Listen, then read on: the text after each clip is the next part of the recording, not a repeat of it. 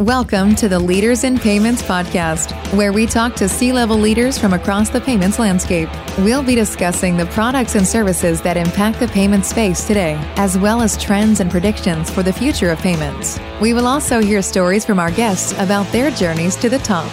Companies that we work with and deliver payments for include marketing service providers that specialize in employee recognition, loyalty promotion, and disbursements that replace checks with greater efficiency, lower cost, better speed, higher security for all kinds of account payables. We make payments in the gig economy, the insurance segment, apartment management, automotive, digital media, energy, marketplaces, retail companies, basically any corporation that wants or needs to make a payment to individuals or channel partners, we can help facilitate that payment.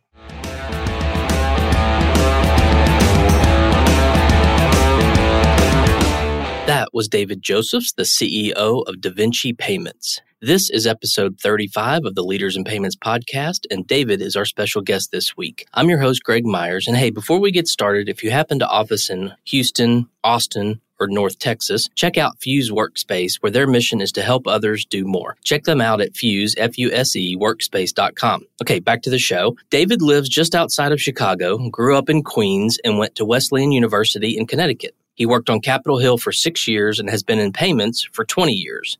DaVinci Payments tries to do justice to their name by blending art and science and a quarter century of experience to provide corporate payments through virtual and physical means with prepaid cards and other form factors. David has a passion for payments and a personal passion for reading. He provides some great insights about the future of payments and also provides some great insights for those just starting their careers. So let's get started.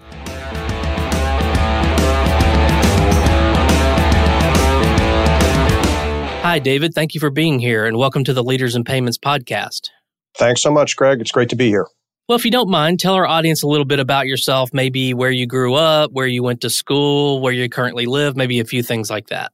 Sure. I'm married, and we have a 26-year-old daughter. We live just outside Chicago. Our daughter lives in Chicago itself. I grew up in New York City, in Queens. I went to public high school and then to Wesleyan University in Connecticut. I spent the first 6 years or so of my professional career working on Capitol Hill as a legislative assistant to a congressman and a U.S. senator. And I've been involved in payments in one way or another for the better part of 20 years. Okay, great. Let's start talking about the company, DaVinci Payments. So tell the audience a little bit about what DaVinci Payments does.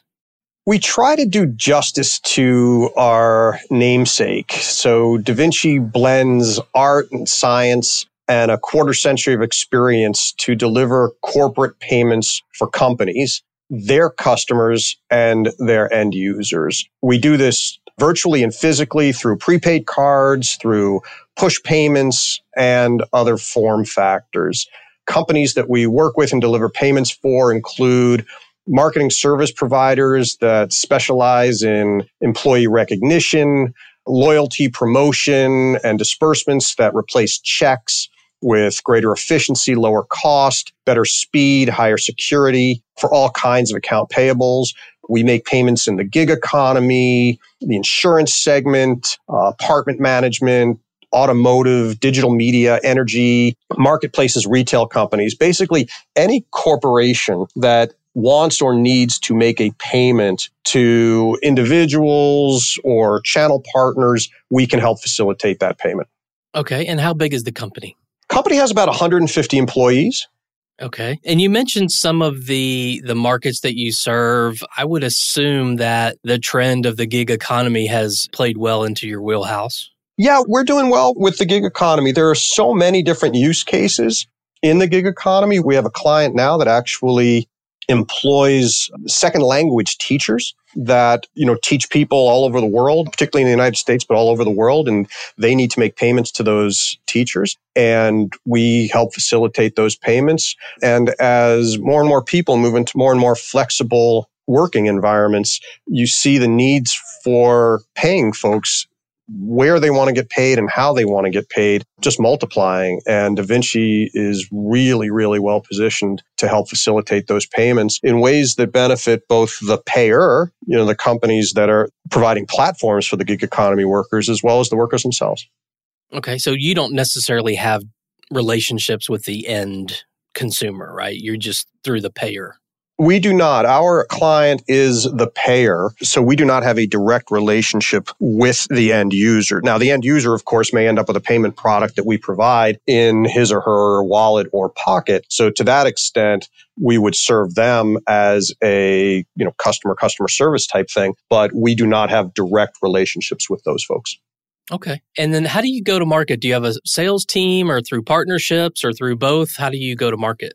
Both. We have a sales team, so we do sell direct, but we also have very, very valued channel partners that help us offer our services into those, into those segments that we were discussing before. A lot of channel partners specialize in providing services beyond payments into those types of segments, and they need payment providers that can be very, very client-focused and very consultative in addressing the client's use cases. So we work closely with our channel partners to make sure that as they are providing what I would call upstream services, we're really, really well positioned to support them so that we can provide the payment services kind of at the back end in as customer-centric a fashion as possible. Okay. What would you say differentiates your company from others in the marketplace?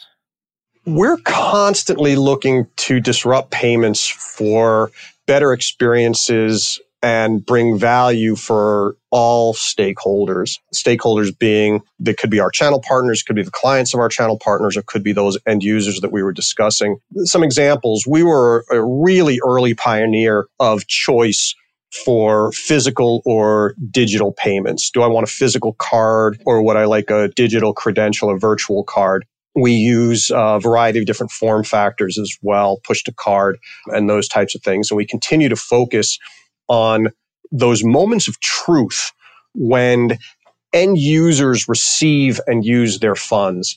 And by continually to focus on those moments of truth, we really do generate tremendous value up and down the chain of stakeholders by making sure that everybody benefits. We're not simply a payment processor. We strive to be an extension of our clients' brands, and we strive to provide unmatched, immersive branding within the payments experience. For example, we have our brand accelerator that provides a custom redemption experience where recipients claim their payment and check their balance. So what could be simply a, "Hi, here's your money," becomes a moment when we can empower brands to deliver marketing content with special promotions, enable consumers to enroll in loyalty or referral programs. We can provide video messaging and CRM messages triggered by particular data, all wrapped around that payment experience. Another example is our payment accelerator, particularly in the automotive space as well as retail segments.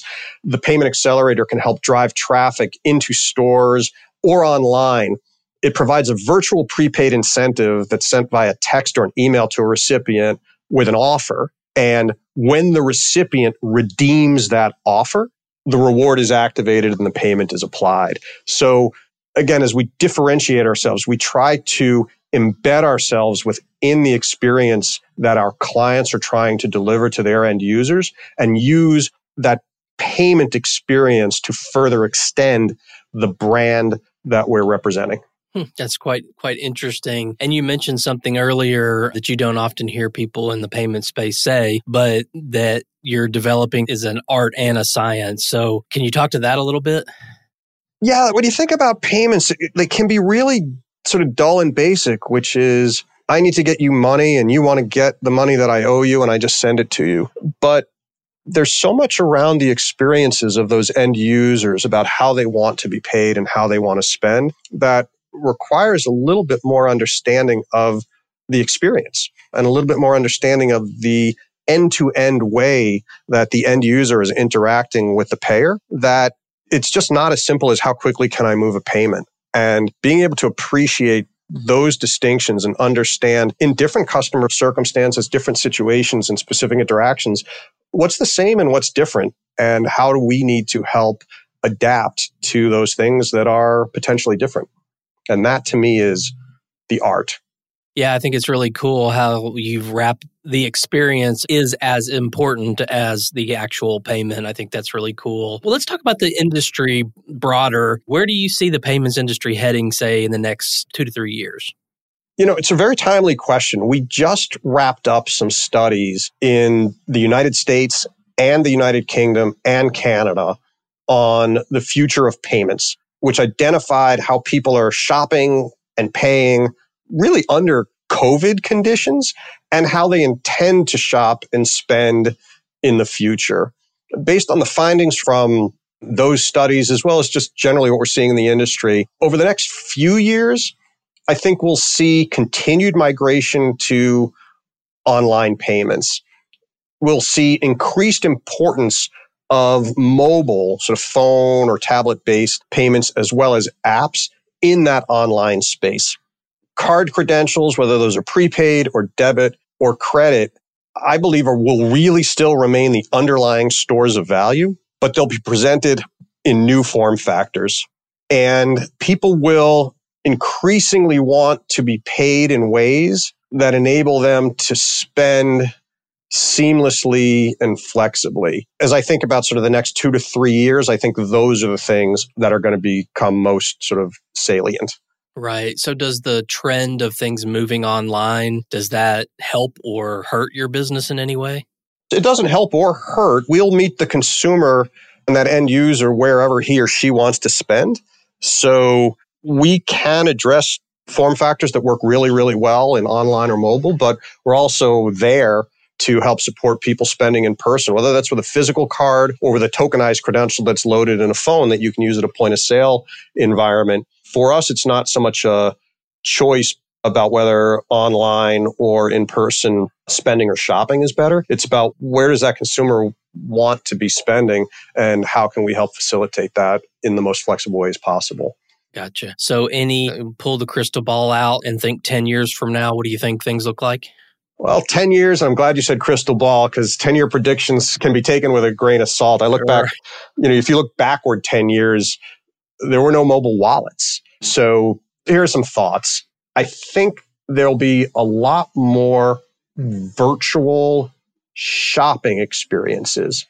And those virtual shopping experiences will become increasingly lifelike, and payments will need to adapt to those new shopping experiences. I think payment form factors will also continue to evolve. I'm not sure what those new form factors will be. Certainly, we'll see an expansion of the Internet of Things with payments embedded in our refrigerators or our cars. Those types of things will continue. We may see other form factors like enhanced biometrics through retina scans, perhaps even physical payment implants that evolve from the watches and wristbands and rings that we can pay with today. Some of them may be completely beyond how we currently pay. But even as I think 10 years in the future, I think underlying all of these innovations, we will still see those basic stores of value. Bank accounts, debit cards, prepaid accounts and cards, and lines of credit linked to credit cards and those core credentials and those core types of card credentials, I think even 10 years from now will remain fundamental credentials, but the forms factors will move way beyond plastic cards. Yeah. Who would have thought that you could get a car to come by and pick you up and you not have to pay anybody for it, right? Or seemingly. The payment experience has just changed. And those frictionless payments are quite beneficial. And then some people actually seek a little bit more control and they want to make sure that they know what they're spending on. So individuals will interact with all of these new technologies and all of these capabilities differently. But the beauty of it is, as long as you remain flexible, you can allow individuals to interact with their money the way they choose to. Yeah, absolutely. Well, let's switch gears a little bit and talk about you. Tell us a little bit about your journey to your role there as the CEO of DaVinci Payments. So I actually began my career as a legislative assistant to a member of Congress and a U.S. Senator, and I spent about 6 years in Washington, D.C. doing that.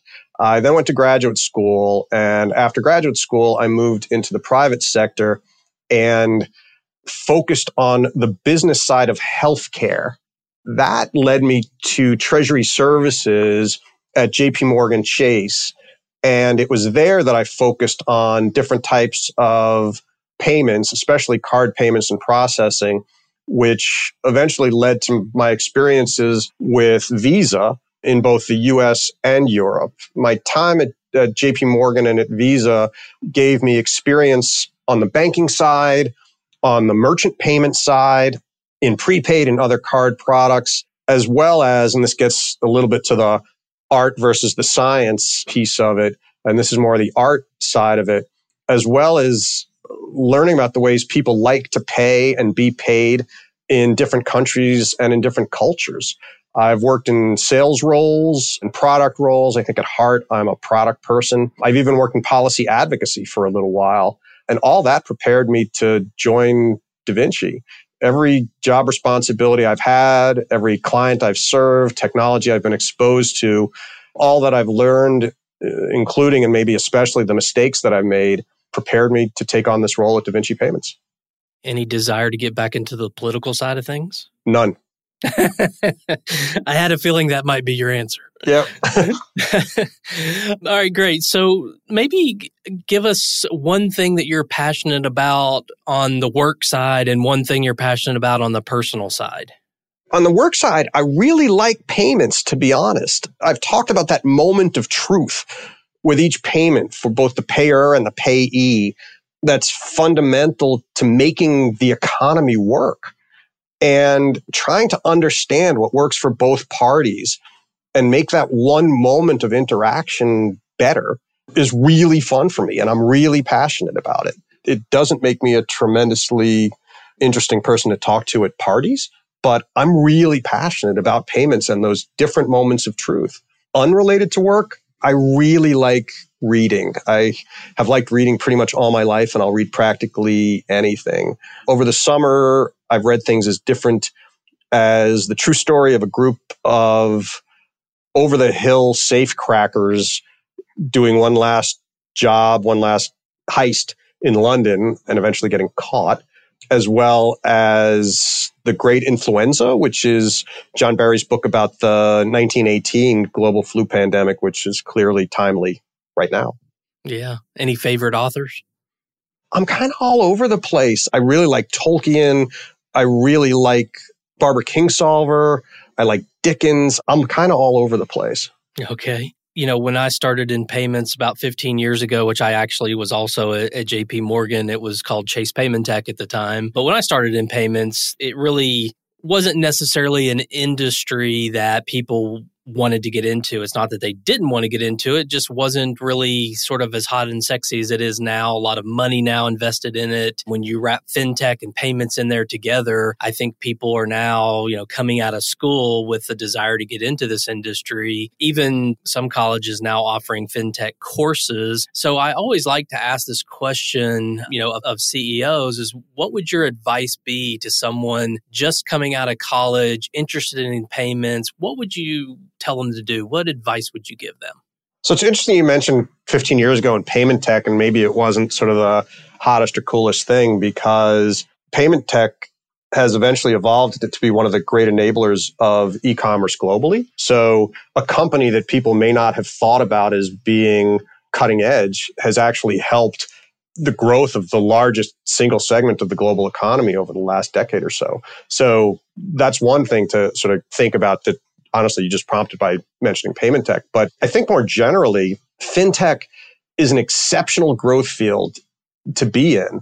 At this point in time, we're at the very beginning of what can become a cashless, virtual payment global community. And the opportunities for innovation in this space, I mean, the discussion that we just had a little bit early on where the industry will be in 10 years. I mean, my gosh, just like, my advice to someone coming into this space would be keep remembering that the sky is the limit in payments. Keep in mind that payments touch and empower aspects of everyone's lives. It can be as mundane as buying a sandwich or as profound as providing needed assistance in an urgent crisis. But there's a payment in that in each of those activities and everything in between. And when you think about how much of just everyday life you can touch by being involved in payments, it's part of what drives my passion. And for someone starting in this space, I would just remind him or her to just keep thinking about it that way. Other advice I would give is to be really open-minded in how you think about potential jobs. The payment tech example we just used. There's also a potential these days to think that to be cool, you have to be new. DaVinci's been around for a quarter of a century. So it's not by any sense of the imagination new, but it's one of the most innovative places I've ever worked. So additional advice would be to someone starting out, explore what companies are doing.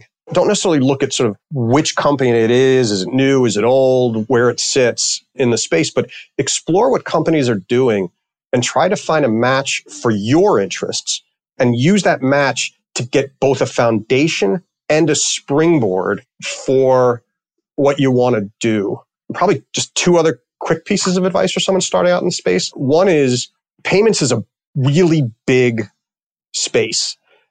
Find ways to make payments better in the places that matter most to you. It's such a big industry that you should be able to align your interest and your passion with the opportunities that exist in such a dynamic industry. And then I think the last piece of advice, and I would give this to anybody, payments oriented or not, is keep checking in with yourself and make sure that you're having fun and that you're learning. In this industry, you should be always learning. And if you're at the right place to be worked, most of the time, you should also be having fun. Yeah, I think that's all some great advice. Well, we've covered a lot today, from details about DaVinci Payments and what you guys do there, a little about the industry, a little about you. So is there anything else you wanted to add before we wrap up? Just reiterating what I said, I think payments are a great space. I think this is a fantastic industry. I'm thrilled to be part of it. I appreciate the opportunity to spend time sharing my perspectives on it and appreciate anybody who's listening to this and sharing our passion for this space. Okay, great. Well, David, thanks so much for being on the show today. I know your time is very valuable, so I really appreciate you being here. Thank you so much, Greg. I really appreciate the opportunity to participate. Great. And to all you listeners out there, I thank you for your time as well. And until the next story.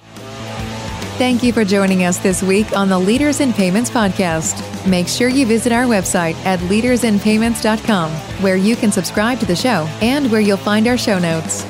If you enjoyed listening, please share on your social channels as well.